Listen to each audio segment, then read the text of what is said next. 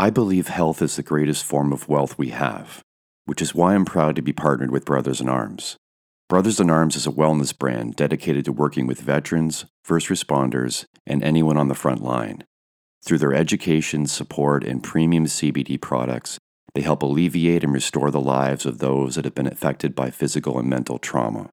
Learn about the life-changing benefits and power of CBD and join their community today.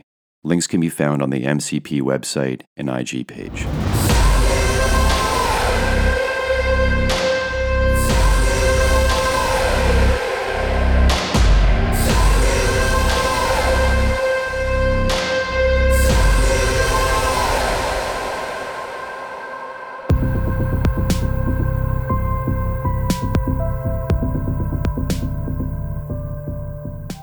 Hello, everyone.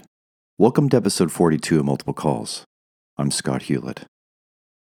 There are so many barriers to becoming a proficient firefighter. Unrealistic mandatory certifications, money-driven courses and programs, poor instruction, the propagation of untested and unproven skills, tactics, and ideas, out-of-touch hiring practices, skewed priorities driving recruit classes and continuing education time, improper division of work, abuse of broken promotional processes creating leadership voids, lack of personal and cultural integrity, ownership, and accountability, physical, mental, emotional, and spiritual fatigue, financial stress and greed, peer pressure, stigma, and ego, just to name a few. How can all of this be surmounted? Guidance. Find and align with those that seek to guide and be guided by others focused on what this job is truly about.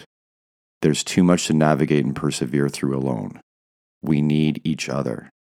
My guest this episode, like many others, has made his way with strong values, common sense, solid work ethic, and a continuing desire to learn and be shaped by mentors and experience. In knowing that where our bravery best serves us is in striving to keep ourselves and others honest.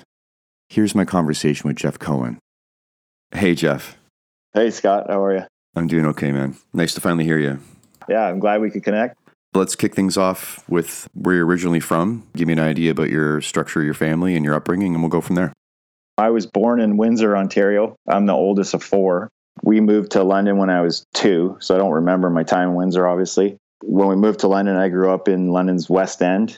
My family originally is from Sarnia, and most of my family's family stayed in Sarnia. So I spent lots of time in Sarnia, visited my grandparents and some of the other relatives. My dad worked for the automotive Ford assembly plant in St. Thomas. It's gone now, of course, but they made luxury sedans. The car that you would know the best would be the Crown Victoria, because a lot of police departments use that as their police car. Retired from there. My mom was a stay-at-home mom till I was in grade 8. She was trained as a school teacher, so she went back to teaching as a grade 1 teacher. And she's still teaching. She's not ready to pack it in. She has a real love for teaching, so she's still at it. Even through all the COVID and having to manage all the online stuff? Yes, actually, she toughed it out. She said it was challenging as a grade 1 teacher. It's pretty hard to teach grade 1 online. She could retire anytime now, really. But yeah, she just loves the job. I think she gets more annoyed when people at work try to push her out. They want to know when she's going to retire. Every time they do that, I think she's going to stay an extra year. What about athletics and hobbies when you were a kid? What were you into? I was like every Canadian kid that could afford it. I played hockey, but I wasn't athletic. I wasn't a good hockey player. Just the basic sports. We played hockey, tried baseball, tried all the sports, but I wasn't good at any real sport. And I was a pretty small kid. I think at the end of grade 11, I finally grew. If you look at pictures of me in high school, I was one of the shorter kids in the class pretty much every time. What was your school and academic path like? I actually wasn't a very good student. I always joke, I think I might have been the first kid to ever get put on Ritalin. I wasn't a good kid, and I think I pretty much had insomnia from birth to maybe my early 20s when I started physically working hard for a living. It was just a nightmare for me. It started probably in grade 1. You go to class and you have to sit and do nothing the whole class. You're not allowed to move, and my body needed to move. I wasn't built for that like a lot of kids aren't, and I just needed to get out and move. I probably was born at the wrong time. should have been born when you had to get up and go fetch water and do all these chores before you even got to school. That might have been a better fit for me. So it was really tough. High school wasn't much better, partly my own fault. There were opportunities to get involved in sports and other clubs, and I just didn't participate. So I should have tried to get involved in some things in high school, and I didn't. So the experience was not that great for me. Right near the end of maybe grade 11, I realized I was in trouble because my marks weren't very good. So I did pick up my socks. Back then we had that grade 13 or the OAC year. So I did the OAC year, got some better marks, and then stayed for the following half a semester just to touch up some of the marks. Didn't really have any idea what I wanted to do for a living, really. So my dad, he had gone to the University of Western. He loved the experience. He says that's some of his best years of his life. And it was relatively cheap to go to university at that time. So he just said, well, if you don't know what you're going to do, you might as well just go and learn how to learn, get an education. And this time you get to take some courses that you actually are interested in. You have more say in what you learn. So I went to Western and graduated from there. Following that, had to kind of move on to further training opportunities. But that's kind of overall where I went with my early academic career path. And you did an arborist apprenticeship? Yeah, so got out of university. I was still living at home because I was from London and the university's there. So I lived at home. And my parents said, you got to have to decide what you want to do. You need to get a job. We're tired of supporting you. I kind of always had an interest in the back of my mind of firefighting. But my dad kind of said, initially, he kind of talked me out of it. He said, well, you're afraid of heights for starters. And so that's a problem. And you don't really like seeing blood or guts, even on TV. So I don't know if that's going to be the right fit for you. Fair enough.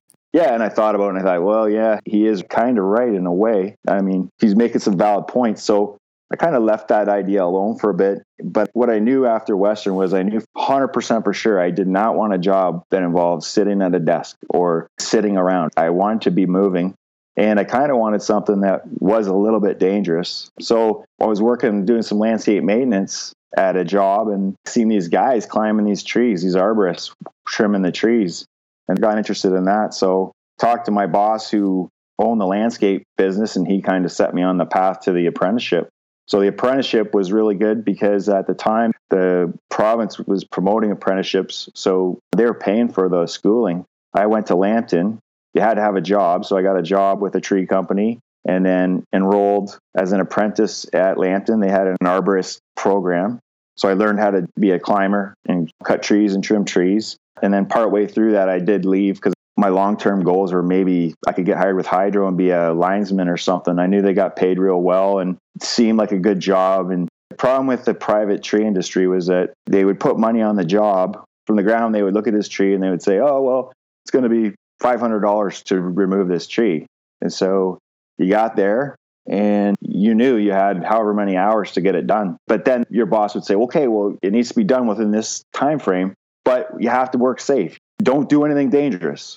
It was stressful trying to get the jobs done on time. And so I knew with Hydro, there was never any rush. You had time to do things properly and you weren't under the clock like that. So that was kind of a long-term goal until I was up a tree one day and a fire engine drove by a couple streets over back from where I was. I could see it. And I just said, fuck it. I got to try for it. It's the only thing I keep going back to. I still did tree cutting on the side, but it wasn't going to be my career path anymore. I knew that much. So what was the initial exposure to the fire service? I know that was the tipping point for you, but what was the initial thing that put it in your mind? What was it that was drawing you towards it? And then I guess despite your dad's sage words of advice, which were pretty sound, that you still had it in you to get drawn back. What was that? What was the first exposure and what kept it in your mind? The first exposure for me that I can remember was my grandma's house. This is the house that my mom grew up in. My mom and dad grew up streets apart from each other. Well, my dad came to Canada when he was 11, so that's not totally true, but they lived streets apart from each other. And my grandma lived just down from the fire station, Sarnia Station 1. So as a kid, when I went to visit grandma, distinctly, I can remember being excited because you'd hear the fire truck, you knew it was coming. Just like the typical kid, I would run to the street corner, watch them drive by, and back then they'd be riding the tailboard. So it was pretty exciting to see. And then my grandpa, he worked for Imperial Oil, and they had their own fire department. They used to have these big picnics every summer for them, and I would go and they would have their fire truck there, so you could sit in the fire truck. I even got a picture of myself sitting there with that little plastic red hat at the driver's wheel. So that was my initial exposure. And little did I know, when I got hired in Sarnia, it was cool because my grandma still lived in that house. So I would be driving by her house in the middle of the night, and then I'd go visit her the next day, and she'd be complaining about us, asking me why we had to run the siren at night. So it was cool to be able to do that. And what did you tell her when she asked you why you had to run the siren at night? I always told her, I said, Grandma, it was so that I'm up at night. And I'm working hard. Yeah, exactly. You also went to paramedic school at Humber? Yes. So I don't know, maybe it's not interesting, but I think it's interesting. When I got serious about being on the fire department, I started talking to some London firefighters, and this coincided with the ambulance. As you know, the province used to run it. They were going to download it to the municipalities, and it wasn't clear yet how that was going to be done. So I was talking to these London firefighters, and they're saying, I think we might run the ambulance. This might be a good backdoor way into the fire department. It'll really make your resume very competitive. So I said, okay, well, I didn't really have any interest in doing ambulance. That wasn't on my mind at all. I'll take their advice and I'll sign up for the paramedic program. So I went to Humber, and then the second year I transferred to Fanshawe. Not because I got in any trouble or anything at Humber. It was just that Humber was actually the only place that took me, because I applied a day late after the cutoff to the ambulance programs, and Humber took me. And living in Toronto was tough. I didn't have a ton of money, so I would have preferred to be back home in London. So I was able to transfer back to finish my second year at Fanshawe. And what was the journey to getting hired like once you saw that truck going by from the top of the tree and decided to go all in? So in total, probably 6 years it took me. And I met my wife at paramedic school. We got married, had a family, started working for the ambulance. And at the time, there was a ton of work with the ambulance. It was really easy to get on. They were desperate for paramedics. So started working, had a family, and that kind of, I guess, slowed things down a little bit, but I kept trying, kept applying. But we moved to Point Edward, which is a little village bordered by the St. Clair River on the west side of the village, and then surrounded by the city of Sarnia on every other side. But it has a little volunteer department, a really good one. And I started volunteering there, working for the ambulance, and still applying. But in the meantime, most of the cities started asking for a college pre-service program, or they wanted you to have your Pro Board IFSAC. I didn't have that. So I ended up having to go down to Texas. The knowledge portion of the course was done online, and then the hands-on was a 2-week boot camp to get your certifications. And then just kept applying, and eventually, obviously, you get to the point where you're going into these rooms to write the tests, and at that point that you're ready and you're the best person for the job. So initially walking in there, I used to be overwhelmed and pretty intimidated when you see hundreds of people applying for the job. But I think near the end, I walked in and thought, well, it wasn't in an arrogant way, but I've put in the work. I'm ready to get hired. Just got to wait till my number comes up. Were there things you liked about working as a medic? Did you like the job? No, hated it. Worst job I've ever worked. Really? So why do you see that job that way, but fire differently? I don't want to get myself in trouble, but it's not the same. They're not a close group of people in my mind, in my experience, not like the fire service. Maybe that's because their history goes back, maybe not as far. They're not a close group of people. That may have to do with not being able to do meals and stuff together. I don't know what it is, but it just wasn't the same. And I didn't like the work itself. I wanted to fight fires and all the things that go with that. I don't mind doing medical calls. It wasn't the calls themselves that were a problem. I just found the job to be quite boring. Taking people from the nursing home to the emerge to get a catheter change just doesn't do it for me. I like working at the A&P as a stock boy than working for the ambulance. It's just not for everybody, right? Yeah, 100%. It just hits everybody differently. So when you finally got hired, what was the recruit experience like? The recruit experience, I was hired with 11 other guys. So we're nicknamed the Dirty Dozen. A 12-person recruit class isn't unique to like where you work in a lot of the larger cities. But for a city our size, I would call us a medium-sized city. And where we worked, that was the biggest recruit class we ever had. The city did a fire master plan. I don't know what they were hoping to get out of it. Some people said they were hoping to be able to eliminate firefighters. And if that's the case, it backfired because they turned around and said, well, no, you need 4 firefighters on every fire engine. And even our ladders are quints, and they're housed at a single apparatus firehouse. So if a fire's in their first due, they're working as an engine. So it ended up meaning that every piece of apparatus in the city needs 4 firefighters on it, other than our rescue. Our rescue is the only exception that can go down. It'll go down to 2 sometimes if there isn't extra guys on that day. So we got on, there's 12 of us. And I don't want to bash my department, but I also need to be totally honest. And the recruit experience was poor. It wasn't good for me. I didn't think it was very good. We didn't do much. I felt like we were killing time before we could just get on the rigs. It wasn't well planned out, and I didn't learn anything, to be honest with you. Knowing what you know now and looking back, what you should have been given, it's more stark. Yes. Knowing what I know now, it's even worse. I mean, that's not how you introduce new members. And we are doing a much better job integrating our new hires now. They don't get hired in 12s anymore. They just trickle in 2 or 3 at a time. But we're doing a way better job. They're trying to integrate them into just our regular shift and let our guys work with them.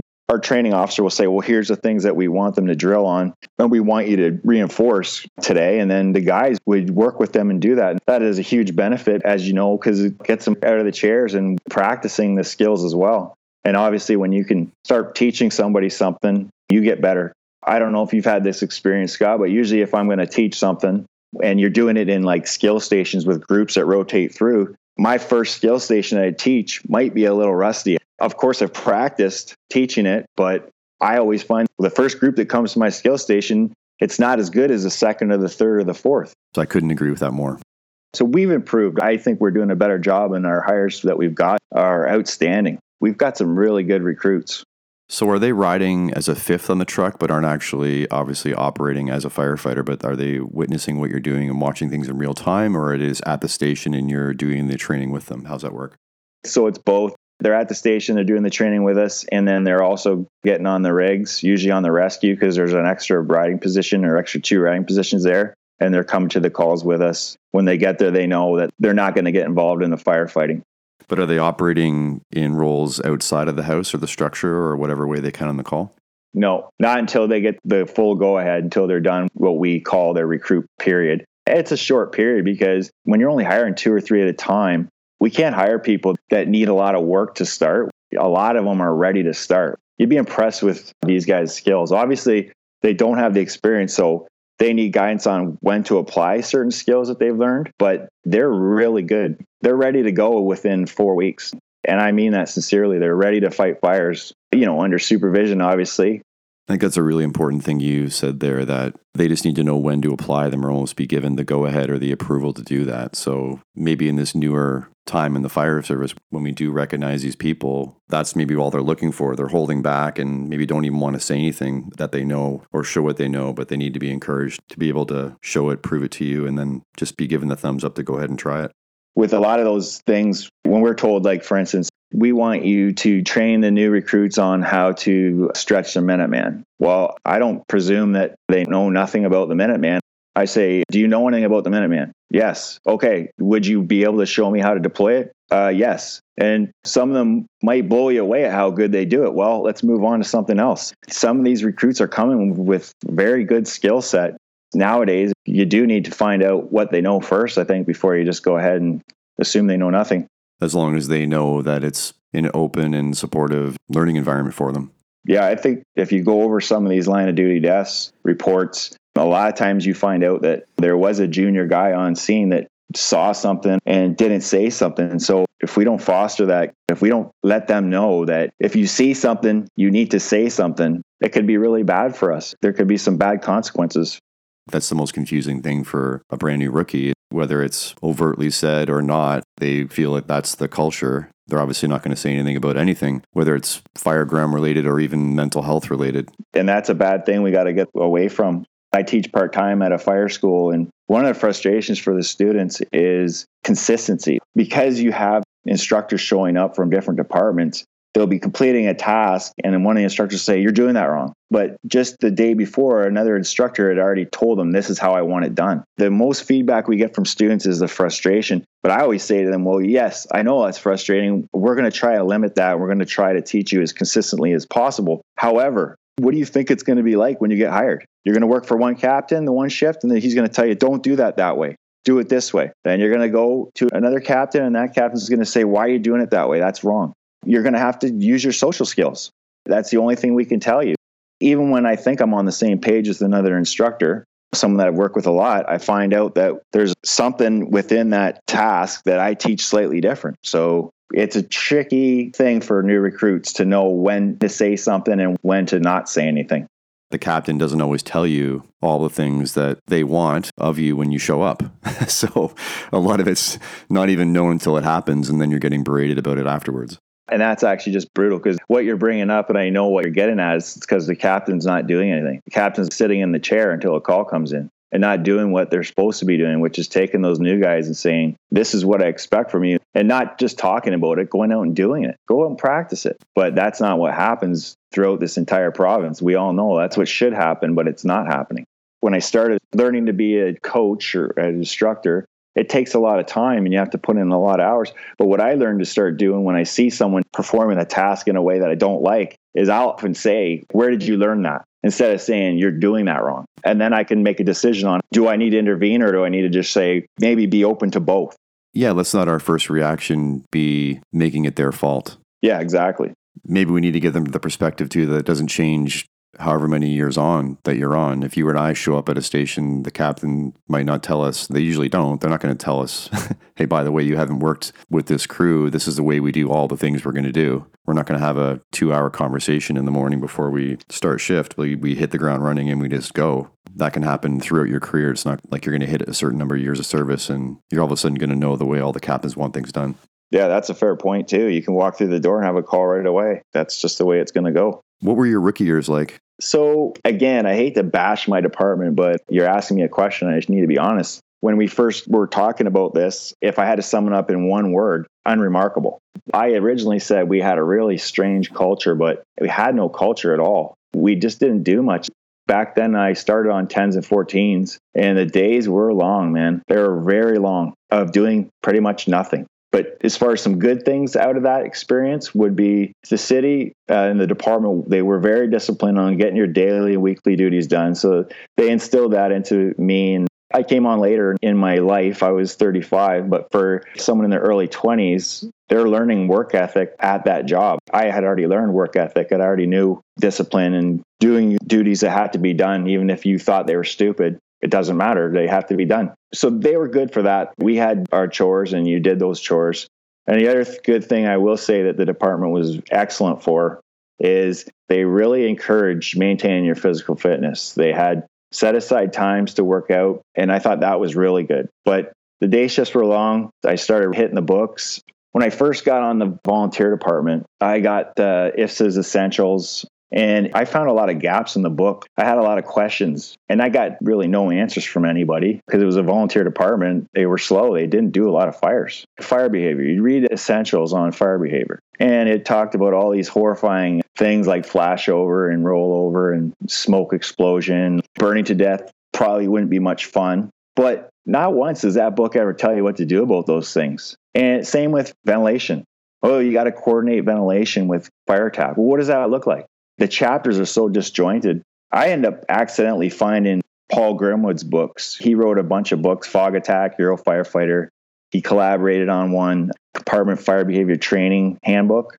And I just started reading that, and that actually helped me connect some of those dots and see how those tasks and those tactics interact together.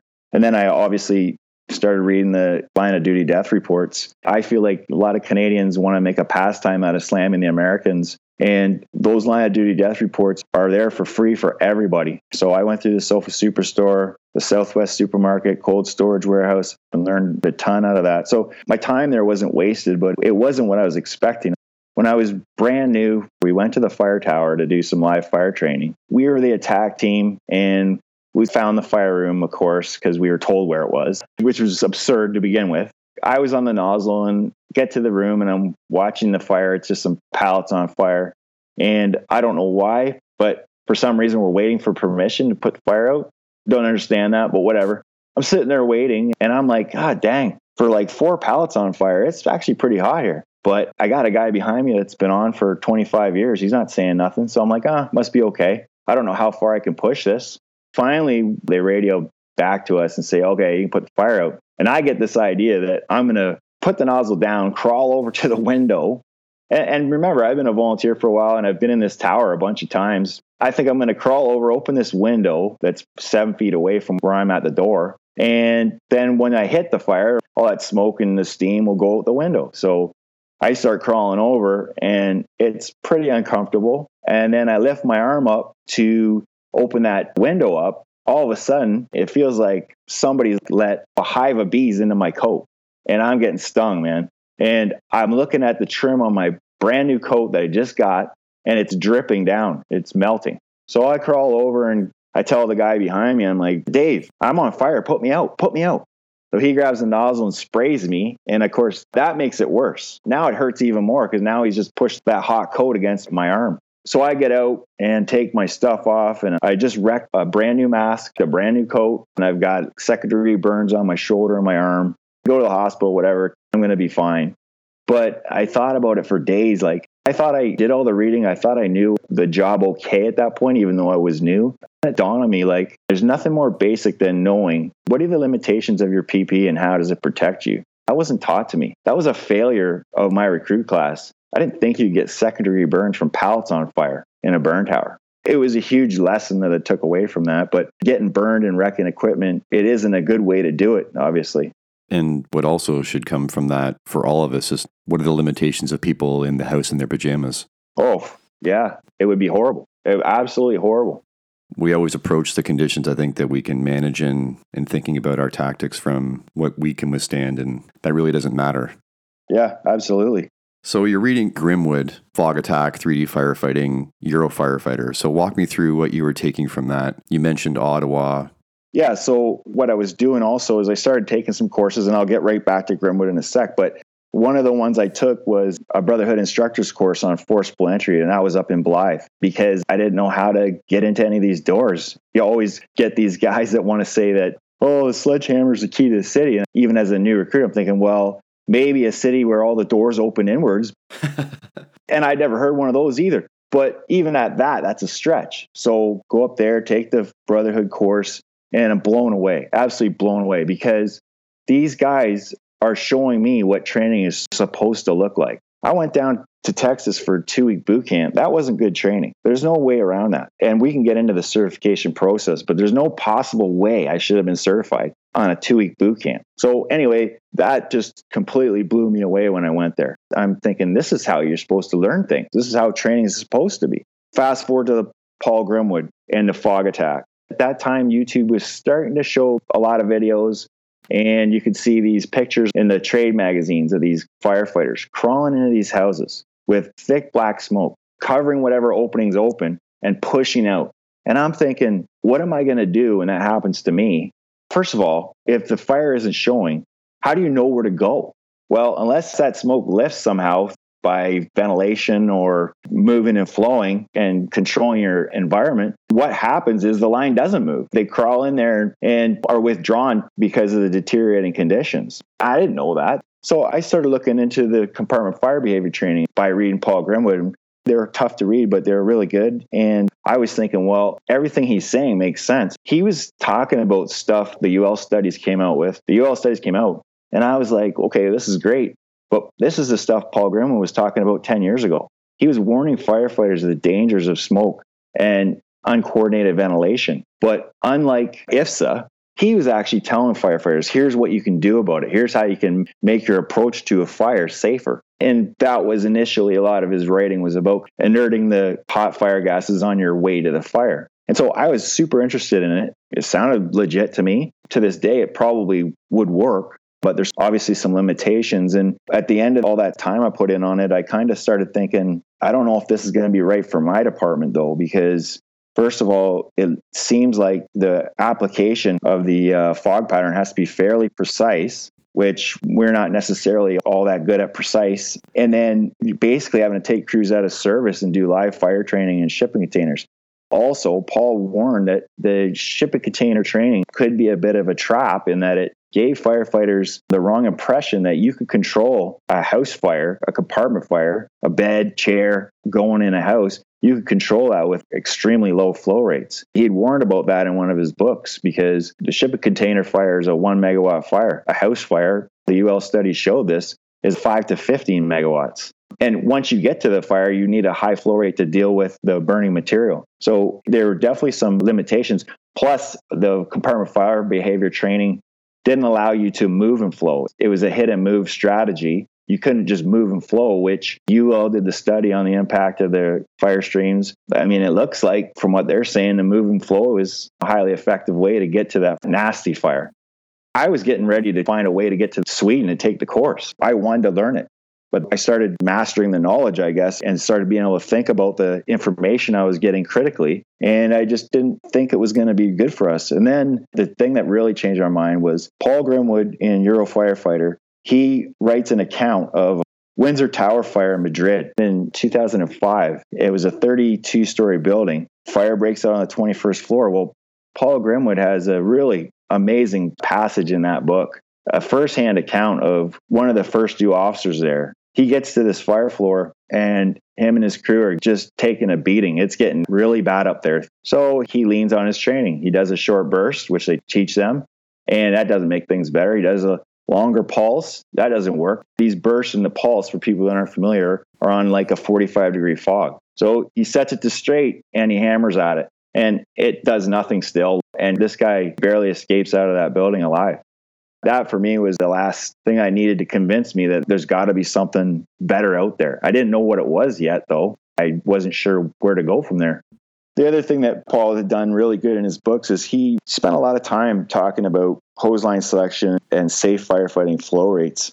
That got me thinking because at work, everyone said, well, the hose line selection isn't based on fire behavior or fire growth or even projected fire growth and heat release rate. It's based on your strategy. If you're in attack mode, you're going to use your 1 3/4.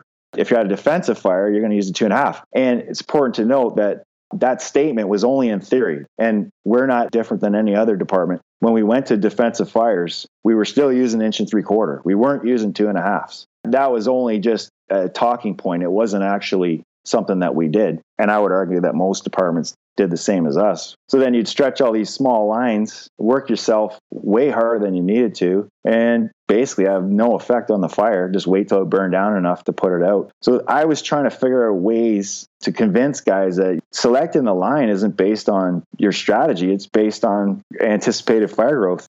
That wasn't from me. Like, I belonged to a medium-sized department. That wasn't based on experience that I had. But like I said, while I was sitting there reading all this stuff from these people that had gone to fires, and the line of duty death reports pointed out that flow rate was a factor at some of these fires, I thought, well, how can I convince these guys to pull this 65, the 2.5?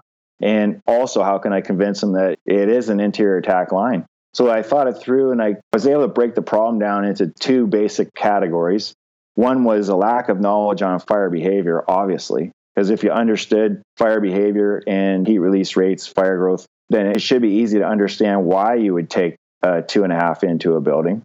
And then the other one was physically working the line. Well, there's a lot of firefighters that just said, we can't physically work this line. And that was an easy fix because the nozzle was an issue. The nozzle was a 100 PSI nozzle on most of the 2.5-inch lines with a heavy brass play pipe. So that nozzle, first of all, had an unbelievably high reaction force, like up to 130 pounds. And just physically the size of it really meant that it was only going to be used in a stationary position. You would never be able to move it, even if you were just moving it from door to door from an exterior position in a warehouse, for example. And then Dennis Laguerre pointed out, and this kind of blew me away, was that 100 PSI nozzle, because it required so much pressure, the pump operator had to have it at 100 plus overcome your friction loss, that the hose manufacturers were creeping up the actual size of a 2.5. It wasn't truly 2.5. It was expanding to closer to 2 3/4, which he pointed out could make 100 feet of hose another 70 pounds heavier. So of course guys weren't going to stretch it, especially inside a building. It's unthinkable. So that part was easy. Just lower the nozzle pressure to 50 and get the proper size hose and start drilling with it. And people could see that it would be totally flowable and movable by 3. It'd be better with 4 though. But regardless, that was dealt with. But then the big hurdle was trying to convince people why you would do it inside. You get all kinds of arguments. And the usual one to me was the most idiotic is we wouldn't go into a commercial building on fire. But come on. If you look at Southwest Supermarket fire and Charleston, when they arrived, those are fires that started outside the building. So you're telling me you're not going to go in to see if fire's extended in the building? Of course you are. So why would you bring a small line? And I'm not criticizing them because I wouldn't have known this until I read those reports. Those fires had to happen for me to know to do this. But what I am saying is now, knowing what I know from reading those two reports, if it was up to me and I'm going in to check if a fire is extended into a Sofa Superstore, I'm going to tell the guys we're bringing the 2.5 in. Conditions in both those reports weren't that bad on entry. You could have laid it in dry. It wouldn't have been that hard and then charged it. If you open the room that's on fire, in the case of the Superstore, I think there was 1,000-foot square area of futons that were on fire, plus the loading dock. I mean, if you open that door and you flow on it with a 2.5, you flow for 10 seconds and there's no change. In my mind, I would decide that maybe it's time to leave and try and apply water from a different spot. Please don't think I'm trying to criticize any of those guys because I'm not. I wouldn't have known to do any of those things till I read the reports. But that was kind of my journey on the flow rates.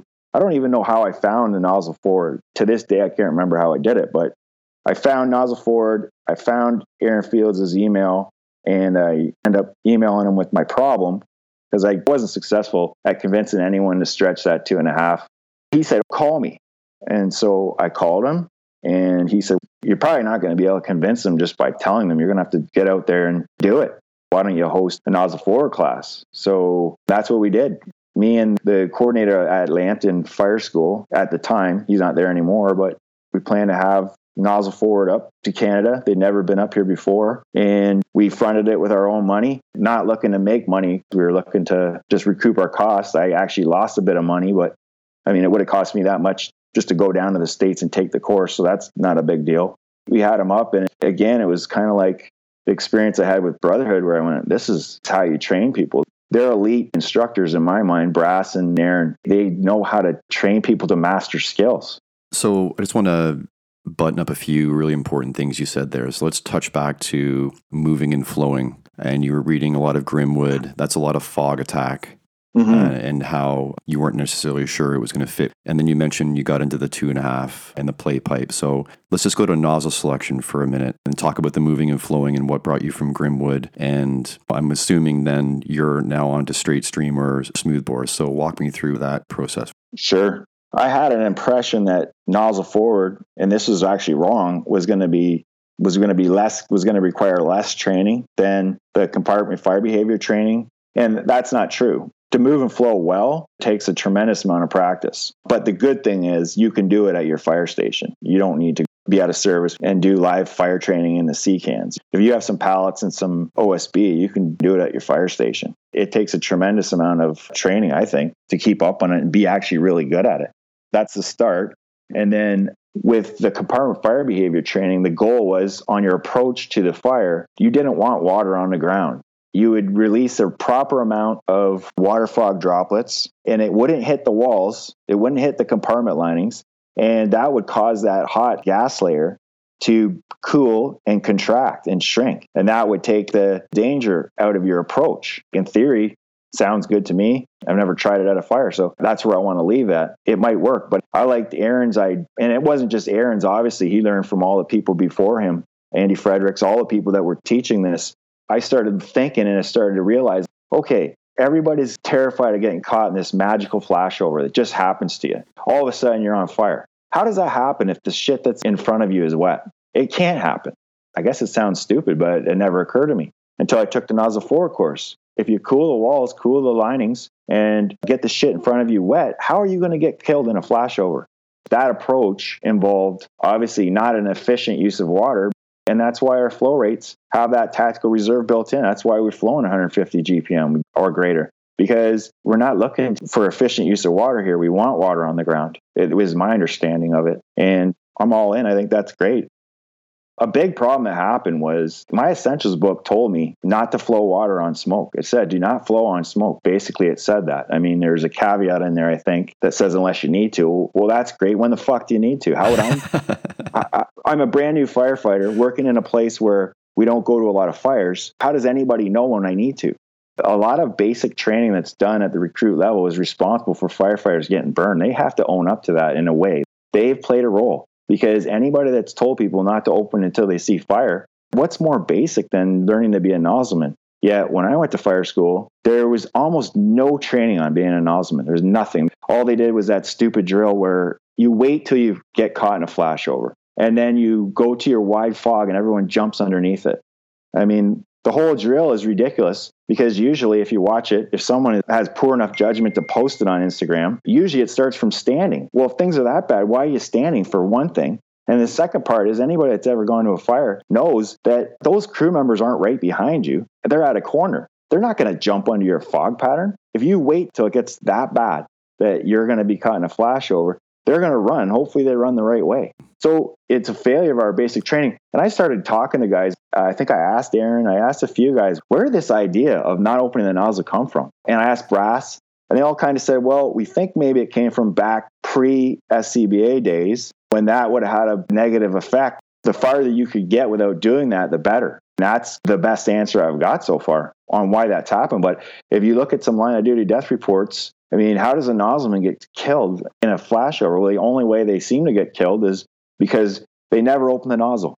And pre-SCBA also would be what was burning, how intensely was it burning, what smoke was it creating, how soon was flashover happening. They had a little more time than we do now. Yeah. They weren't going where we're going. So that course was really good. I mean, nozzle forward isn't the only way, but it's a step-by-step logical approach to nozzleman training, and that's what you need. There's nothing more basic than what they're teaching. Another thing I want to button up is you mentioned doing nozzle forward at your fire station. You just mentioned all you need is some pallets and OSB. So just to clarify for people that might not know that are listening that haven't been exposed to this, what you're saying is to be used for making makeshift hallways to sort of flow and move down. Because I think when people think of pallets and OSB, they think of making a fire in a training building. So just so they don't misunderstand, they think that we're recommending they make a fire in their parking lot. That's not what we're saying. Yeah, don't be doing that. We're not making fires in our parking lots. Yeah. Just want to clarify that for everybody. Yeah, that's a good thing to clarify. You also mentioned how guys would say, well, we wouldn't go into a commercial property fire. You mentioned going in a certain distance and seeing that it wasn't winnable and then backing out. So I think that's an important point to sit on for a second, where people picture when you think of going into a structure fire or going into a commercial building, residential, they think going in means all the way into the middle of the building where you're hundreds of feet inside. I think it's really important to just touch back on what you said there is, why can't you go 5 feet? Why can't you go 10 feet? You have 30 plus feet to reach a stream. Why can't you judge where you can go? Why do we have to go all the way in and then start to make a decision? You're making decisions based on what you see as you progress. Well, why do you think people say that? Why is there no nuance to the conversation? Why is it always just, well, we're not going in there. It's a commercial building. No one's in there. It's not worth it.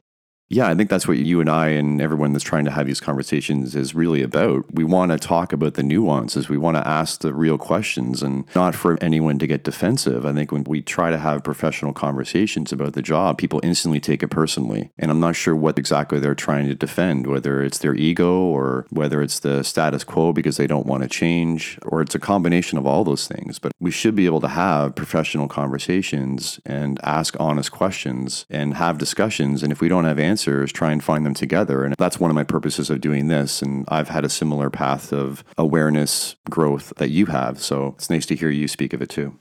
Mm-hmm. Yeah, I've learned a lot from listening to the podcast, and a couple of episodes stand out in my mind. Have you ever found that you have senior members, let's say you're a newer member and you're bringing up something, a skill, you're doing it a different way, maybe it's new to your department, and they get really, really offended. And I just wonder if they feel like we're trying to say the stuff that they were doing up to this point is shit, which is not what we're saying, but sometimes they get so upset.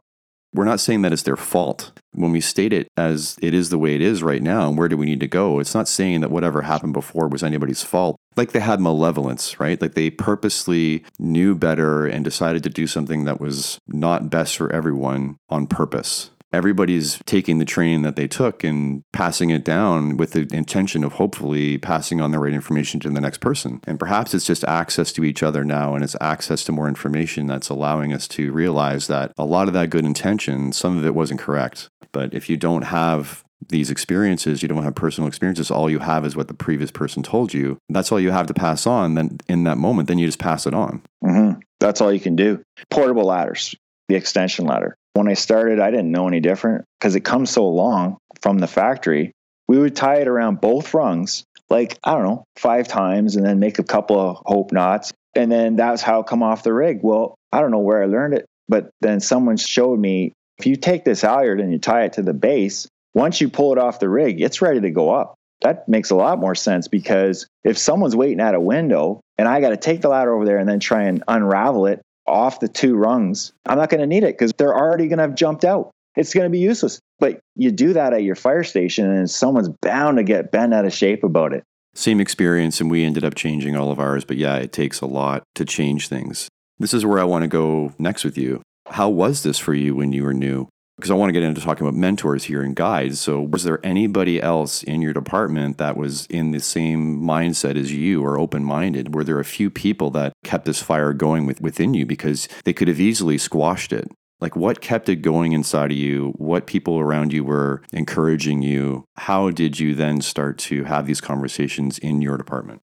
For me, it was going to these courses and talking to people like Brass and obviously Fields and his cadre. That was huge. And I got some friends on the job from different places. We'd get together and we would talk. And that helped me personally. The department to me was fine. I mean, I had guys that we did some good training together, but not in the sense that you're saying, like trying to move things forward as a new member. Well, that change wasn't going to happen. Not in my department anyway. I was going to have to wait my turn, wait to get on a little longer. But in the meantime, I was able to network with people that were like-minded, and that was super helpful. And those guys are unbelievably generous with their time. Brass and Aaron, if you need to talk to them, they'll set aside time to talk to you. It's really cool. And anybody like them is the same. They'll take time out of their day to chat with you. That kept me going because I knew I wasn't going to change anything at my fire department within the first few years or even the first 10 years. I wasn't going to be able to make any changes. But then how do you stay in it? So I guess that's what I'm driving at. You're early on, you find this network outside, you do this research, you educate yourself, you have your mind opened up, you're going back in on shift, and then you realize you have to wait 5-10 years to try and be able to speak up about this when you realize that, let's call it like it is, the most of what's going on in your department and departments all over the world could be dangerous. So how do you stay in it and how do you stay motivated within your own department? Because you're right, you can't just come back gangbusters and make all these sweeping changes in your own department. So what kept you in it until you could make the changes? Yeah, well, okay, so 2 things. First of all, I'm stubborn, very stubborn.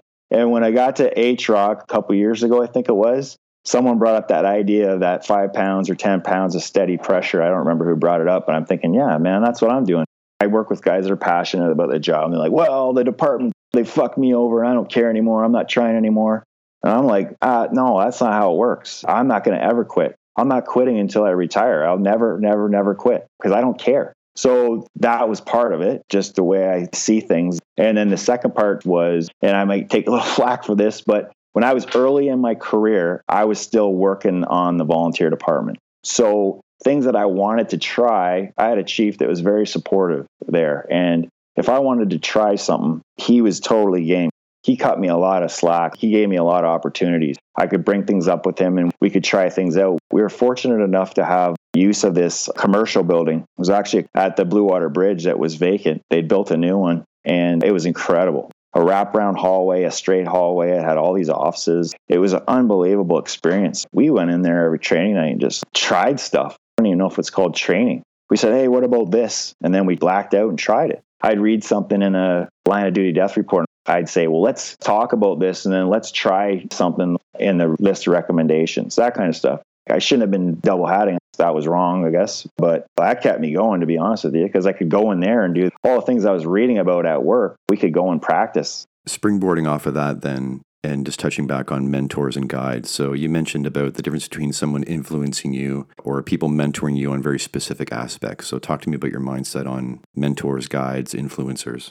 I had lots of people in my career had an influence on me, for better or worse. I mean, people that you work with that you think are bad employees, they obviously influence you.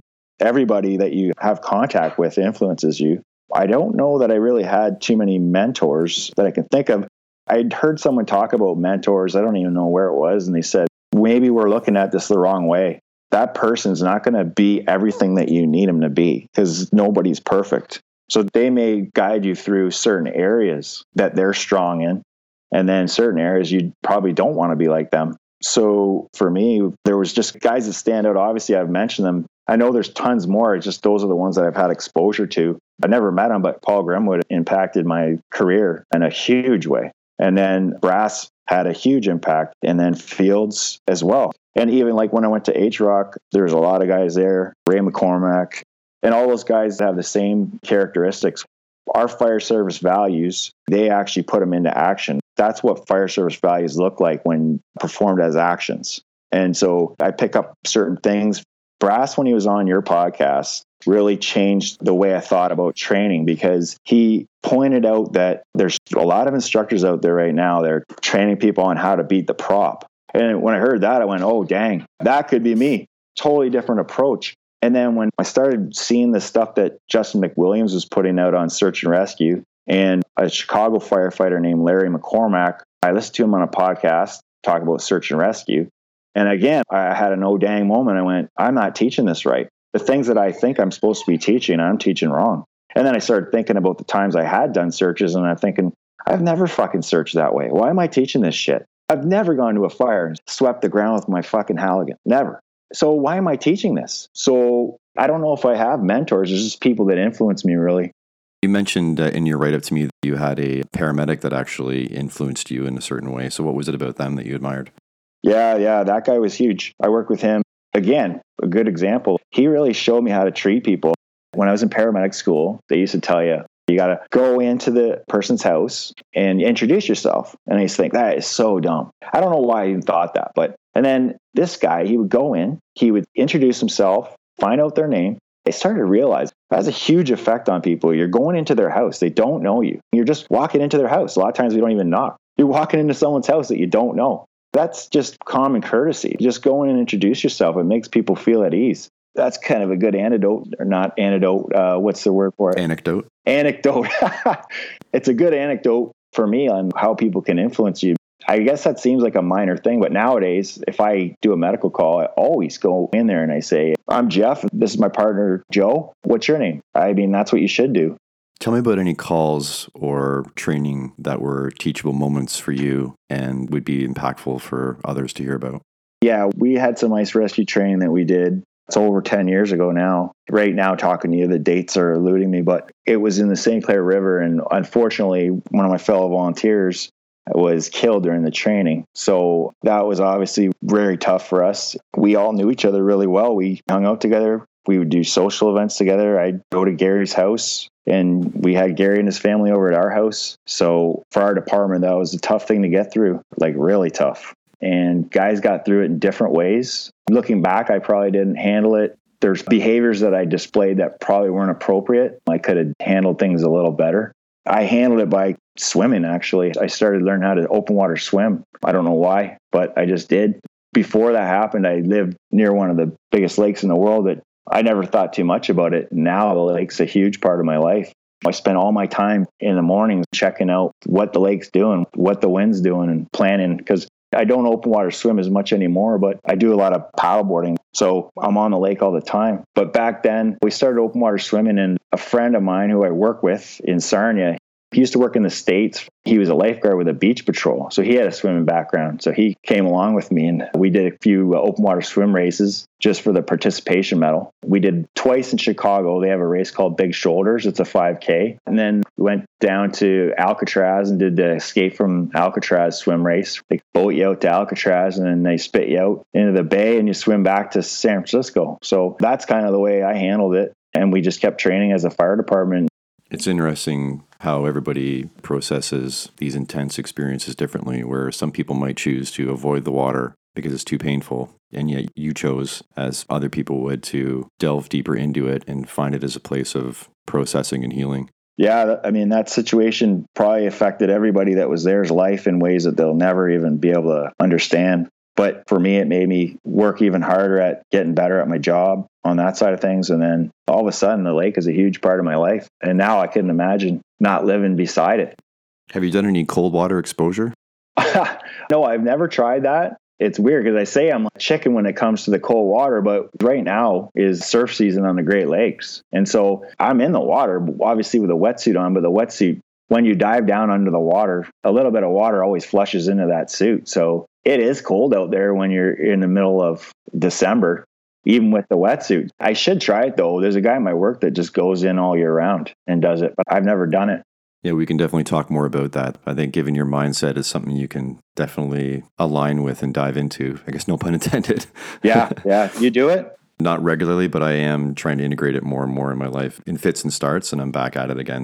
Do you go in at the beach? Luckily here with Georgian Bay, it never really gets warm, right? No. So it's always a certain levels of cold. So it's cool and refreshing in the summertime and then just gets colder from there. So you can just sort of keep going in until, it's painful. And then, going off of that, you probably know of Wim Hof. Yeah. Breathing techniques. So doing breath work. So the breath work then and incorporating cold showers and exposing yourself to cold immersion. And I actually have Raynaud's syndrome, decreased circulation in your hands and feet. And doing this will hopefully over time, because there's guys that have had great benefits from it, help to mitigate that. So there's a few purposes around it. Great for your mental health as well.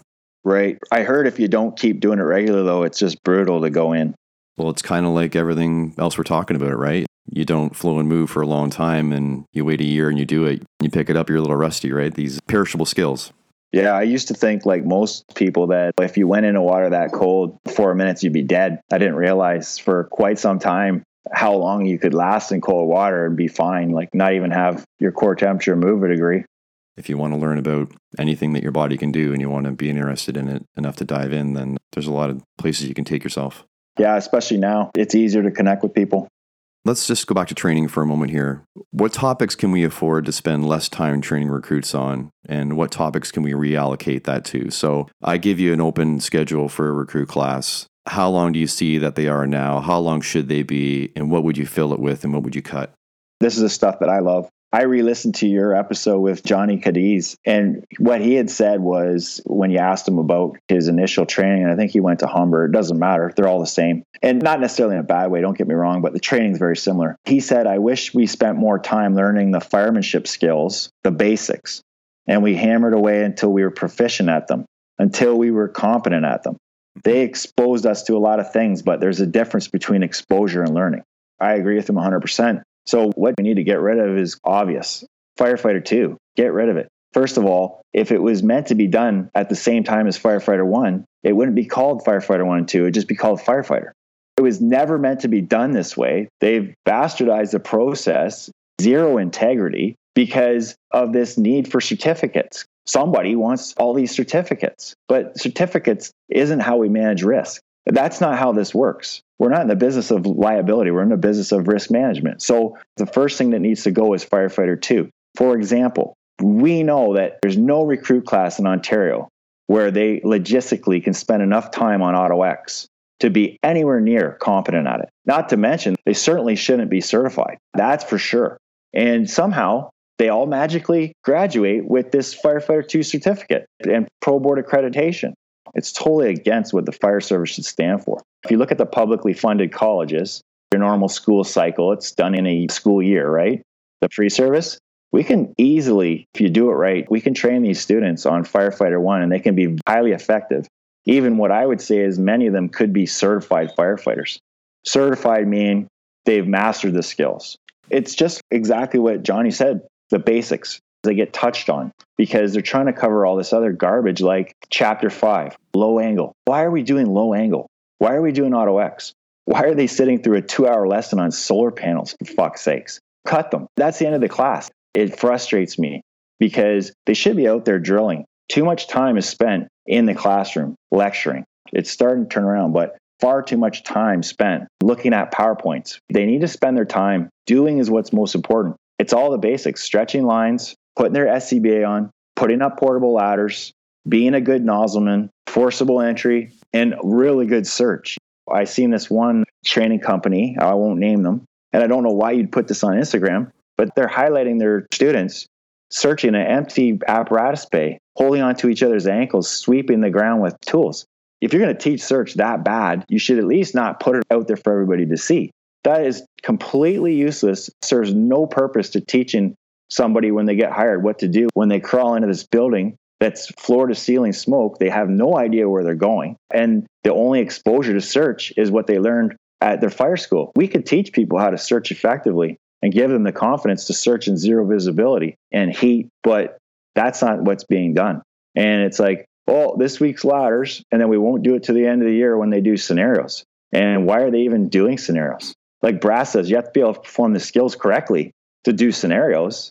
I get passionate about it because I hate that the way we're training new people, generally, there are some exceptions. There's some places that are doing a better job, but it's generally really bad. The way I put it in perspective with the Halligan is take all your PPE off and just lay down on the ground. I'm going to blindfold myself. I'm going to swing the Halligan around and try and find you. Are you comfortable with that? Yeah. I prefer not to. I don't know. It doesn't seem like a good idea to me. With the Auto X, I think I got off topic, but you can't get enough cars and let people spend enough time, and they don't need it. They'll get hired on a fire department and they'll teach them. Just those basics that you and I covered that could be done effectively if you chose to. Or they'll get on a fire department and the fire department won't train them anymore on Auto X. That happens too. That's really disappointing that happens.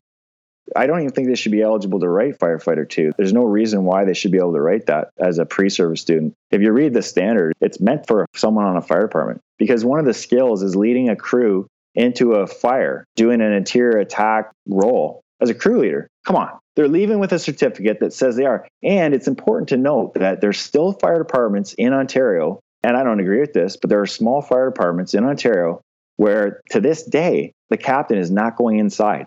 I know these departments because I know guys that work there. Why can't he go in without a captain? Got the certificate that says he can do it. So the certification process isn't as harmless as everybody says, because usually if you corner somebody that is a decision maker on these areas, they'll say, well, I mean, they get trained in their fire department. Will they? How do you know? Are you auditing those fire departments to see if they're training their members? That's what I'm touching on there. I wasn't saying that specifically with AutoX, but the point is that if you cut it, then there's departments, they'll just expose them to it and not train them on it so that they don't get the training at all in the pre-service and they don't get it at their own department. Mm-hmm. That's true. That's really sad. That shouldn't happen. On all of this is that it's unsafe. That's what we're driving at, right? This really comes down to being unsafe and unhelpful to the people we're trying to help. If we just focused on making all of our members effective on the fire ground, I truly think that if you're a leader in the fire service and you're worried about liability, the liability starts to drop drastically the better trained your members are. For example, if you look at people that do extreme sports, how do they manage risk? They don't do it through equipment and PPE and all this. They do it through unbelievable amounts of purposeful practice. I like to paddle surf the Great Lakes. I couldn't surf a 30-foot wave. I would be killed. How could someone else surf that wave with a high degree of safety? Hear about a ton of big wave surfers dying. I mean, it happens, but it's not every day. So how do they manage risk effectively? Well, they do have PPE. They do have some safety things there, but it's mostly through training. Well, I think what we're seeing with the people that are doing stuff like the big wave surfers, those are people that are pushing the edge of what our training and skills and PPE could in that sport manage. They're pushing beyond the boundaries of what we even know. So we can back that down to we have training and equipment that go to the average number of waves or the average size of waves that you can surf, and you can surf those extremely well with very, very little risk. Exactly. Yeah, you're right. The top guys are actually they're pushing the limits of what should be possible.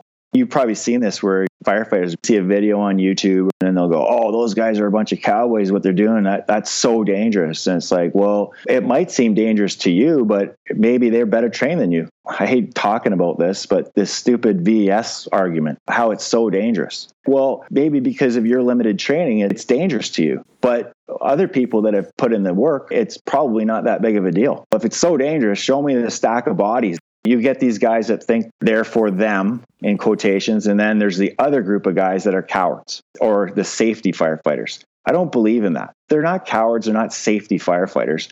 They're less trained than you. And maybe it's on them. Maybe they haven't put in the effort. They aren't going to the conferences, but they're not cowards. That's an incredibly valid point. That's a really important thing for us to realize. Mountain climbing looks extremely dangerous to me. So should we just stop mountain climbing altogether because I think it looks dangerous? You're right. It has to come down to how well the people are trained.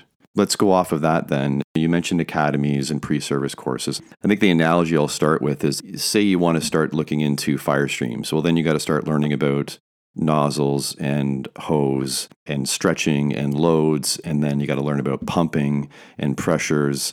And then you got to learn about the pumps and how much water it carries. And then you get into speccing trucks. It's like, how did I get to speccing trucks from wanting to flow a big fire stream? But you realize where it starts. So I'm saying that to sort of bring us into this topic. We talk about the firefighters around currently, and then we look back at the recruit class. Well, it's the recruit class. Well, it's not in the recruit class. It's the pre-service programs. Well, then it's not the pre-service programs. It's what they're teaching too that they have to teach. So this is just the process that's in place and people are providing the service. How do we change this at its actual roots as opposed to complaining about all the branches on the tree? Excellent. Yeah, I like this topic. It's a big one for me. And where I work, they get sick of listening to me because I'm always complaining about the way they're teaching things. Because if you know you're never going to do that at a fire, that's not teaching by the book. But they'll say, well, we have to teach by the book. Okay, first of all, let's all sit down and agree what the book says, because just because you see a picture of firefighters in the book holding each other's ankles, show me in the book where it says that, because I actually read NFPA 1500, and that's not what it says contact is. It lists contact as 4 different options, and one of them is I can yell over to you and you yell back. But now we have contact. I don't need to hold your ankle. So first off, we have a problem with people saying that they're teaching by the book, but they're not teaching by the book. They haven't even read the book. The book doesn't say that. Let's agree on that first. You said this boils down to safety. Is it not about safety for these instructors? If you know something you're teaching is wrong and could lead to someone being missed on a search or one of your coworkers getting hurt, would you not say, well, I'm sorry, even if the book says this, we're not teaching it this way? If you pull up the IFSA skill sheets, I know we're supposed to use the OFM ones, which are really, really bad. I don't know who they're written by. I'd love to meet the person because they're terrible. But if you pull up the IFSA skill sheets, they're in Word. Why are they in Word? So they can be modified by your fire department. It's your obligation to teach the skills correctly. And when I have these discussions with people, they say, oh, well, we're just teaching the way the NFPA says we have to teach it. And I'm not going to back down on this. As you know, the NFPA doesn't tell you how to do a task. I'm not disagreeing with anybody on what tasks the NFPA says we need to train on. I agree with everything they say. They recruit some very talented people to their committees. What they're saying we need to train on is fine. I'm fine with that. But these people that are arguing about, well, we have to teach them the wrong way. They even have the nerve to say, we recognize this is the wrong way to do the task, but we have to teach it that way, which is hilarious. We can teach the way that we need to teach. If you looked at the OFC skill sheet for fire attack, it says to coordinate your ventilation with forcible entry. Are we going to do that? Are we going to say, well, that's what it says, so let's teach the students by the book? Or are we going to do the right thing and teach them the right way to coordinate ventilation with fire attack? The people that are creating these standards, quote unquote, because they're not standard, because they're not adopted by everybody across the board, and then we're doing it this way. What they're saying is every department's going to teach their firefighters the way they want them trained. Mm-hmm. So we have to have this watered down, possibly wrong certification and let the departments clean it up. Should we be then standardizing across, is it North America? Is it Canada? Is it the province? Mm-hmm. How do we get down to this is the way? Yeah. That's awesome. I do like that there's regional differences, and I don't know, maybe just because I think it's cool. But at the end of the day, do you think there's that big of a difference from the West Coast to the East Coast of what makes up good firefighting? Oh, absolutely not. So there will only be some slight changes that would have to happen. You and I already agreed that in a lot of departments, you get there and they're not training you on their way. They're not training you at all. Not a lot. Maybe I'm overstepping my boundaries, but there are departments. And you also have to look at the volunteer side. With a lot of the volunteers, I mean, if they show up with that certificate for the chief, that's a green light to let them start. It says that they've mastered those skills. Is that not fair? As far as the process says it is, but it's unsafe. It's unsafe for the firefighter. It's unsafe for their crew, their department, and the people that they're actually going to help. Yeah, 100%. In general, I don't support standardization across the country. If you get somewhere and they want you to alter the skill slightly, that's okay, because you're still going to be operating as a good firefighter, which is better than the skill set they're leaving with now. When I talked to you before, I was telling you about this book that I'd read called Peak. It's by Anders Ericsson. He's a psychologist, not a firefighter. Unfortunately, he died fairly recently. But he's responsible for that 10,000 hour rule. Malcolm Gladwell is one who popularized the idea. Malcolm Gladwell tried to simplify his work by just picking a number. It's fine for readers. That's not necessarily the case. Anders dedicated his life to looking at how people master a skill, and then those certain people become elite performers. and then start creating, like what we talked about, the big wave surfers. How does that happen? Because a lot of people will say, well, they're just gifted. And Anders, he debunks that. People aren't gifted at something. It's a tremendous amount of work. A single-minded focus is how they get there. That's how it's done. I mean, obviously, there's some factors when it comes to physical things like swimming, obviously. But he has a little passage that just blew me away. He said, because of the way that new skills are built on top of existing skills, it's important for teachers to provide beginners with correct fundamental skills in order to minimize the chances that the student will have to relearn those fundamental skills later when at a more advanced level. That's what our fire service is going through. And that's why we're failing. We're not doing firefighting at a high level. We're doing it at poor to mediocre at best. You touched on that saying of you can forget almost everything you learn. Now we're going to teach you how we actually perform these skills. So then really, why are you not frustrated as a brand new recruit thinking, so I wasted all my time and I wasted all my money? Yes. Where I work, we actually have a fire science course. So they do their pre-service year and they certify, and then they go to fire science. And we kind of got in a bad habit of saying, okay, well, most of that stuff we had to teach you just so you could pass. Now we're going to teach you how to fight fires the correct way. And then we're like, God, we got to get out of that. We can't be doing that. The first year has to be the foundation. And the second year, they can build on the foundation. That's the correct way to do it. And these students come out of that fire science year, and some of them are really good. Some of them, skill-wise, are better than 10-year guys on the job. I'm serious. The quality of the training they're getting. But yeah, it's a huge problem with not just pre-service either. Brass will even single out a lot of fire departments recruit classes, especially on the volunteer side. I've been part of those, and some of them are really, really bad. Purely focused on getting a certificate, not saving people that are trapped in a house on fire. Just to touch on, I mentioned waste of money and waste of time there. You actually wrote something to me that I wasn't aware of about the taxpayer. They subsidize 2/3 of Canadian students' tuition for the public colleges. Maybe just expand on that for me. Yeah, I mean, the information's out there. You can Google it. Anybody's willing to fact check me on that. But people don't realize that the colleges, every student's tuition is funded by the taxpayer. They subsidize almost 2/3 of that tuition. And some of the colleges will cover it up. If you look at their pie chart, they'll put that 50% of tuition comes from students. They don't tell you that they're including the international students in that 50% who pay outside the fee structure. So they're not subsidized. So a little sleight of hand on the college's part, good for them. But just to be utilitarian, if I'm going to help pay for a student to learn how to fight fires, they better put out a good product. They better leave there ready to go. And you know as well as I do, when they come to recruit class, after they've been to pre-service and they're certified, what are you training them on? From the ground up. Why? I thought they just did that stuff. Yeah, and then you asked them to do it, and the last time they did it was however long ago, and it's been forgotten. They were only exposed to it, and they weren't taught the proper way. So you literally have to take every single recruit that comes in like they've never been taught anything and teach them from the ground up. Yeah, and so now the taxpayer's on the hook again. Now, I agree with you. Some of it's a time delay.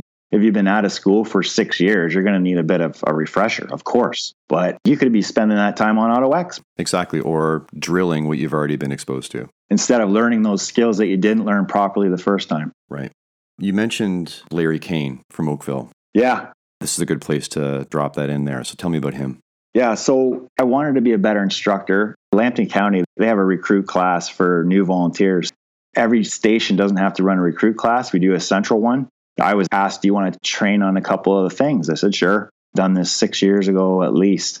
I am getting something out of it. I'm not doing it out of the goodness of my heart. My motivation was I knew I needed to be a better instructor. I knew I wanted to get better because I've seen guys like the guys I've mentioned, and I'm like, well, I'm nowhere near that. So how am I going to get better? So I started going out and practicing, basically training out there. And I still do it. Now I'm actually running the program more. But I was practicing. And I'm always interested in how could I be a more effective coach? Because realistically, what we're doing is coaching.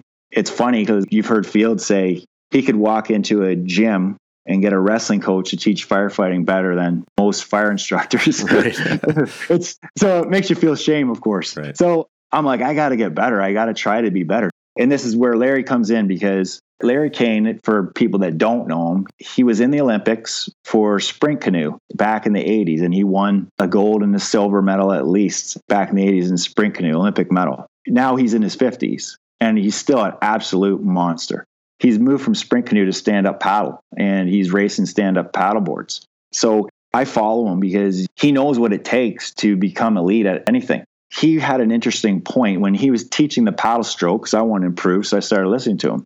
And rather than tell you every little tiny step to the paddle stroke, he broke it down to 5 fundamentals of an effective paddle stroke and kind of gave you cues on each part of the stroke and what it should feel like when it's effective. He didn't prescribe any really direct, specific way to paddle, recognizing that due to your body and a number of different factors, everybody might have a slightly different technique. But as long as you can meet these 5 principles, you're going to end up paddling faster. So my thought on the skill sheets and by the book firefighting is, I wonder if it's possible to take that approach to how we train firefighters on skills, because it would eliminate a lot of the confusion of students constantly being told they're doing it wrong because maybe they're not heeling the ladder the way you said. We get so bogged down in such stupid shit. Like when you're checking the angle for a proper climbing angle, are we supposed to stand on the first rung or stand on the ground? Who gives a fuck? Like, why are we talking about this shit? It wastes time. I was thinking about that, and I'm thinking, like, you could use ladders as an example. Rather than a strict prescription, why can't we just say, here are the principles that we're looking at? So the ladder's carried and raised in a way that the firefighter has control all times, so it doesn't fall and hit somebody. Would that be reasonable? Yes. Is the ladder placed at an effective climbing angle for the task to be performed? And I'm getting off track, but it's a point of irritation for me. No, for sure. What if you have to put it between 2 houses and there's only 6 feet between houses? Oh, but that doesn't happen on the drill ground. Right. Always space. Yeah. Well, like, why 75 degrees? Right. Why did they pick that? Exactly. You nailed it. Like, there's always shit in the way. It never goes up at a proper climbing angle. Well, I shouldn't say that, but oftentimes it doesn't. And if it's under a windowsill and there's room, do you want it at a 75? Maybe you want it lower angle. I don't know. So why are we prescribing that it's 75 degrees and failing people during the skills test because it's not 75 degrees? And then why can't we just say when you're climbing, you maintain 3 points of contact? We have one instructor saying you have to hold the rungs. You have another instructor saying you have to slide your hands under the beams. In certain circumstances, I might do one over the other. Or both. Yeah, exactly. And then just finish by saying the firefighter adequately secures themselves to the ladder when performing work from the ladder. There's tons of different ways to accomplish that task. I watched that video with Mike Champo, and he shows you a couple different ways to do it without having to fully leg lock, the heel and the hell, which are great alternatives when you have like a size 13 or 14 boot. Now we're down to liability, because if they fall off the ladder and they hurt themselves and they say, well, how did you secure yourself? And you didn't do it exactly the way we taught you. Now we're off the hook for covering you. Yeah, exactly. So Larry Kane, that really changed my outlook. I'd like to just make my own skill sheets based on principles, what we want to see the result be, and then give people a little more leeway. There's certain tasks that have to be performed a certain way, obviously. If you're trying to get a fire pump in a pump mode, there's a certain procedure that has to be followed in the sequential manner. I touched on liability, and we've also touched on making changes in your own department. So when you're doing that, not only are you dealing with resistance from the guys, you might also be dealing with bureaucracy of the fire department. So what is worth conceding and what is worth fighting for? And do we always have to compromise? Mm-hmm. So I read a book, Never Split the Difference, by Chris Voss. He was a negotiator, I think, for the FBI. So before this, I thought, yeah, everybody, when you're dealing with issues, problems, you have to compromise. That's how things happen. But his opinion was, if you're willing to compromise, that issue is not that important to you. If it's an issue that's important to you and you compromise, you and the other person, you both lose. And I think he's right. If it's that important, you need to keep that steady pressure and you need to find a way. You're not going to be happy with the result if you compromise. And you mentioned how our actions and interactions should be value-driven. To be honest with you, I don't know what way I said that. Well, you talk about making deals with the devil. Oh, yeah, exactly. So, right, making deals with the devil to get something accomplished. One thing I love about the fire service is the values that the fire service has. I was attracted to those values because I felt like I'm not a perfect person. I'm a flawed person like everybody else. But this is an organization that is respected for these values: courage, integrity, honesty, discipline. This would be a place that I want to try to always display those values. So when making decisions, we need to stop and ask, is this consistent with our values? And if it isn't, then we don't do it. So there's no such thing as making deals with the devil or making concessions that you know are wrong to get what you want. You just have to go another route. I don't always live up to that. I'm trying to.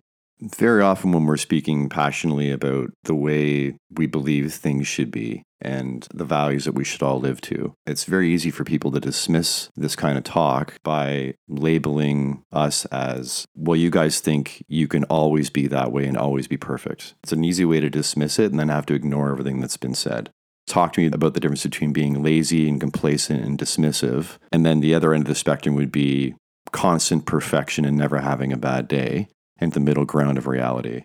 Yeah. So I don't know everything about this stuff. I just think that when you come to work, everybody is allowed to have a bad day. You don't have to show up every day at 100%. And that's why we work as a team. So if I'm having a rotten day and out of sorts, the rest of the crew, they'll pick up my slack for the day. They'll help me out. But that can't carry on for a month or 2 months. The job comes with a job description, and you're not the only person with problems. Everybody has problems. And some people keep it very quiet. Some people you don't even know. But if you're in a leadership role, you don't get to have too many days in a row because you're influencing other people's behavior. You hear about these guys, they're like, oh, just give him a break. He's going through a divorce. Well, I don't know about that. He's supposed to show up and make decisions that could have a large influence on the way a call goes. So if you're that out of sorts, maybe you shouldn't be riding the right front seat. I guess that's easier for me to say because I haven't been going through anything really that bad in the past few years, and I'm not an officer yet. So maybe that's easier said than done. But I mean, the stakes are pretty high. And if you're out of sorts as an officer and it continues on a day-to-day basis, it's going to really hurt the rest of your crew. It's firefighters and officers. It's everybody on the truck, really. But there's a difference between being as skilled as you can and doing your best to do your job, and you being in a place where you're not going to be able to do the skills at your best. There's a difference between those two states. Mm-hmm. And an officer is responsible for influencing behavior. So if I'm showing up and I'm not cutting it, he's going to adjust my behavior. That's why they're there. Otherwise, we'd all be equal. He's going to say, I know you're going through something, but pull up your socks, get your shit together. This is a serious job and you need to be present right now. You're not moping in your dorm room all day. We're going to get out there and do something. And maybe that's a good thing for them to do to help them get through it too. I think it would be. We all know people that have struggled with stuff at work. Doesn't it seem like they're better when they get out and they start drilling, or if they go to a call and they help someone? Damn, then they feel amazing. It's a break from the shit that you're going through. The caveat to that would be if you're struggling with your mental health at the time and running a call and being exposed to something that would be really damaging to you, it's not about hiding at the station. It's about you should be off and do the work you need to do to get into a place where you can come in and then do your job again. Yeah, I mean, you could make it way worse. We don't really screen people when they come into the job. The police get a psych test. And I don't know if you can screen for this, but you get someone that's damaged bad. And then we go and take them and make them go to a hanging or something. That's not good for somebody that had some trauma in their years leading up to coming to the fire service. Administrations, departments, firefighters on the job, they have an assumption that recruits come into the job as blank slates and they've never experienced anything. They have no baggage. There's nothing that they have to process and deal with. And everything that they struggle with comes from the job after that. And that's just not necessarily the case. And it's unsafe to bring them in when they have things that they need to process. If you found out through the process that you have a really bad back, you should probably go off and get your back healthy and then come back and apply and then get on the job. That's safe for you. That's safe for the crews. It's safe for the people we're helping. Mental health should be treated the same way. If through the process you're somehow able to find out that you've got some mental health issues to deal with, you should be able to go away, get the help, get all that sorted out, come back when you're in your best place to apply, and then get on the job from there. And then you'll have a better chance of dealing with whatever the job's going to throw at you. Yeah. Do you think that we are doing, as a fire service, let's just say Ontario, are we doing a good job, though, at trying to be resilient to these kind of disorders like PTSD or depression?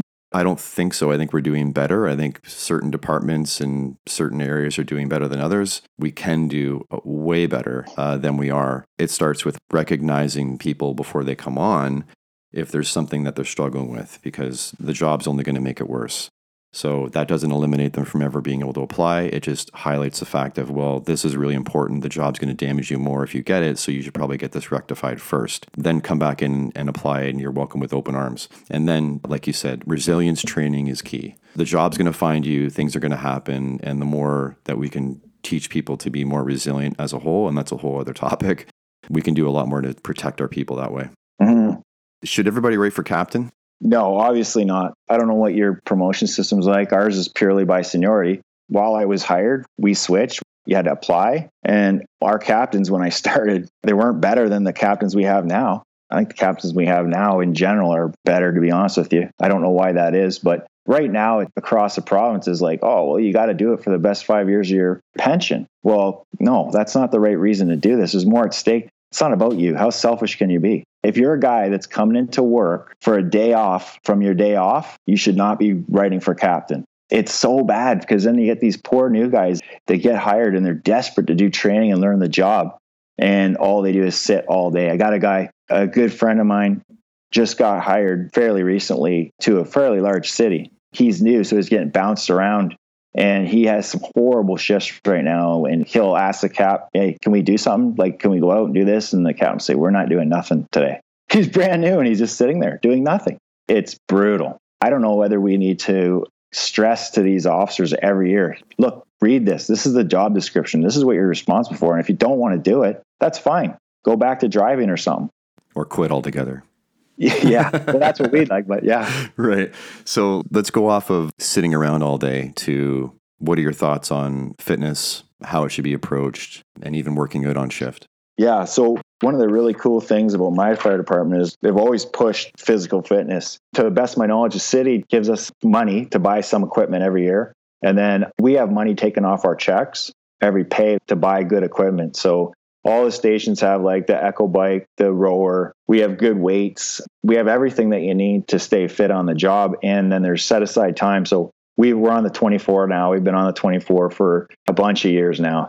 So we're allowed in the morning. We have set aside workout time. And then after, they call it flex time, but around 5 o'clock is when you can do an afternoon workout. So my shift generally, we eat late, so I'll do something in the morning. And then in the afternoon, if guys want to, we'll do like a team workout. I think it's crucial. I'm not talking about going in there and setting your phone on the treadmill and watching a show. That's not training. You need to put in 10 to 20 minutes of intense sub-maximal work. You have to do it. First of all, it's good for you as far as building your aerobic capacity, which we need. This job is intensely difficult. I think it's getting harder because for some reason, somebody thinks it's a good idea. And luckily, this isn't happening at our department, but somebody's thought it's a good idea to go to an hour-long cylinder. You're making the job harder than it already is. We're wearing our SCBA longer than we ever wore it. So you need to be physically really good shape. This job's hard. But then also, if you go to that place where you want to quit, your body's saying, Jeffy, I don't like this. You need to stop. And you push through it. The payoff's huge. It builds resilience. When we go to fires, you don't get to quit. Let's say you get down in the basement and you find somebody down there. It's hot and it's black, you can't see. And now you're breathing heavy and you feel like your heart's going to blow out of your chest. Well, you don't get to quit. You have to keep going. And so that type of training helps you work through it because you can say to yourself, okay, I'm hurting, but I've been here before. I'm going to be okay. And it's going to be over eventually. This is a temporary pain. But if you haven't done that, if you haven't trained your mind to be accustomed to that, when the time comes, you're not going to succeed. This is another thing that the cold water exposure is a benefit for. Absolutely, yeah. Because your body's screaming at you to get out. Oh, yeah, cold water is the worst. But yeah, so it's huge. I recognize there are some departments. You could be at a station where working out's not going to be a realistic thing because you're busy. I have a friend that works in Mississauga and he's on the same squad as me. So like, how's your shift going? He'll be like, oh, frig, I haven't stopped. We went all night last night. Well, they're probably not going to get to do that. So that's fine. But that's the exception more than the norm for most of Ontario. So there's not much excuse. It's training to be a firefighter. Like every time we do it, I put in a training report. It's training to be a firefighter. That's what it is. When you do the crew workouts, it brings you closer together. It's a huge thing. I see a lot of advantage to it. And then you were talking about, you always get that one guy that's usually sitting there and says, oh, well, you shouldn't be doing that because when the call comes, you're not going to be ready. You're physically going to be not ready. So that's why I don't work out. I just think that's a load of bullshit. I'm sorry, but Yep. It is. What's your excuse on your days off then? And the fact of the matter is, even when I just finished one of those, I'll probably be able to outwork that guy, most likely. And another thing to consider too is who goes into work feeling 100% every single day? You're always got aches, pains. I don't know a guy I work with that goes in physically 100%. You're working through little injuries. Yeah, so maybe a call comes in right after that workout. Usually, if it's only a 10 to 20 minute where you just go hard, usually you've recovered by the time you get to the call and you're fine. One other great point to that also is that going from doing nothing and being completely cold and doing some of the hardest work you've ever done is more dangerous than having worked out and warmed up and being limber and then going and doing that work. Yeah, 100%. I mean, think if you crunch the numbers to see who is getting hurt, and if you correlated that with how much they work out, that would tell you the story. I'm going to hit you with two more. We're definitely going to get back and do a part 2, maybe a part 3, man. We've a lot to talk about. Yeah. I talk too much. No, dude, I love it. It's perfect. Truck, engine, or rescue? Let me talk about Sarnia first, because in Sarnia, we don't run an engine in a truck other than Station 1. Station 1 has a rescue and an engine. The other stations are single apparatus. 4 has a tanker, but one guy jumps off ladder 4 and drives a tanker if needed. So even the 2 ladders, we have 2 aerials, they operate as basically fire engines. So we don't do separated truck and ladder work, and we really don't have a lot of experience venting roofs or anything like that. So for Sarnia, the best position in my mind that I love is driving the rescue. That's the best job in the city because, first of all, that driver, you have to stay sharp because you park the rig, you go to the side compartment, you grab your pack. It runs with the engine, remember? So those guys are getting out ready to go. So you have to be quick. You got to get out, grab your pack, get it on. And that role, it's not freelancing, but that role, a lot of times, they will give you a fair bit of leeway with that role, depending on who you are and how much they trust you. And when I say that how much, I mean the officers.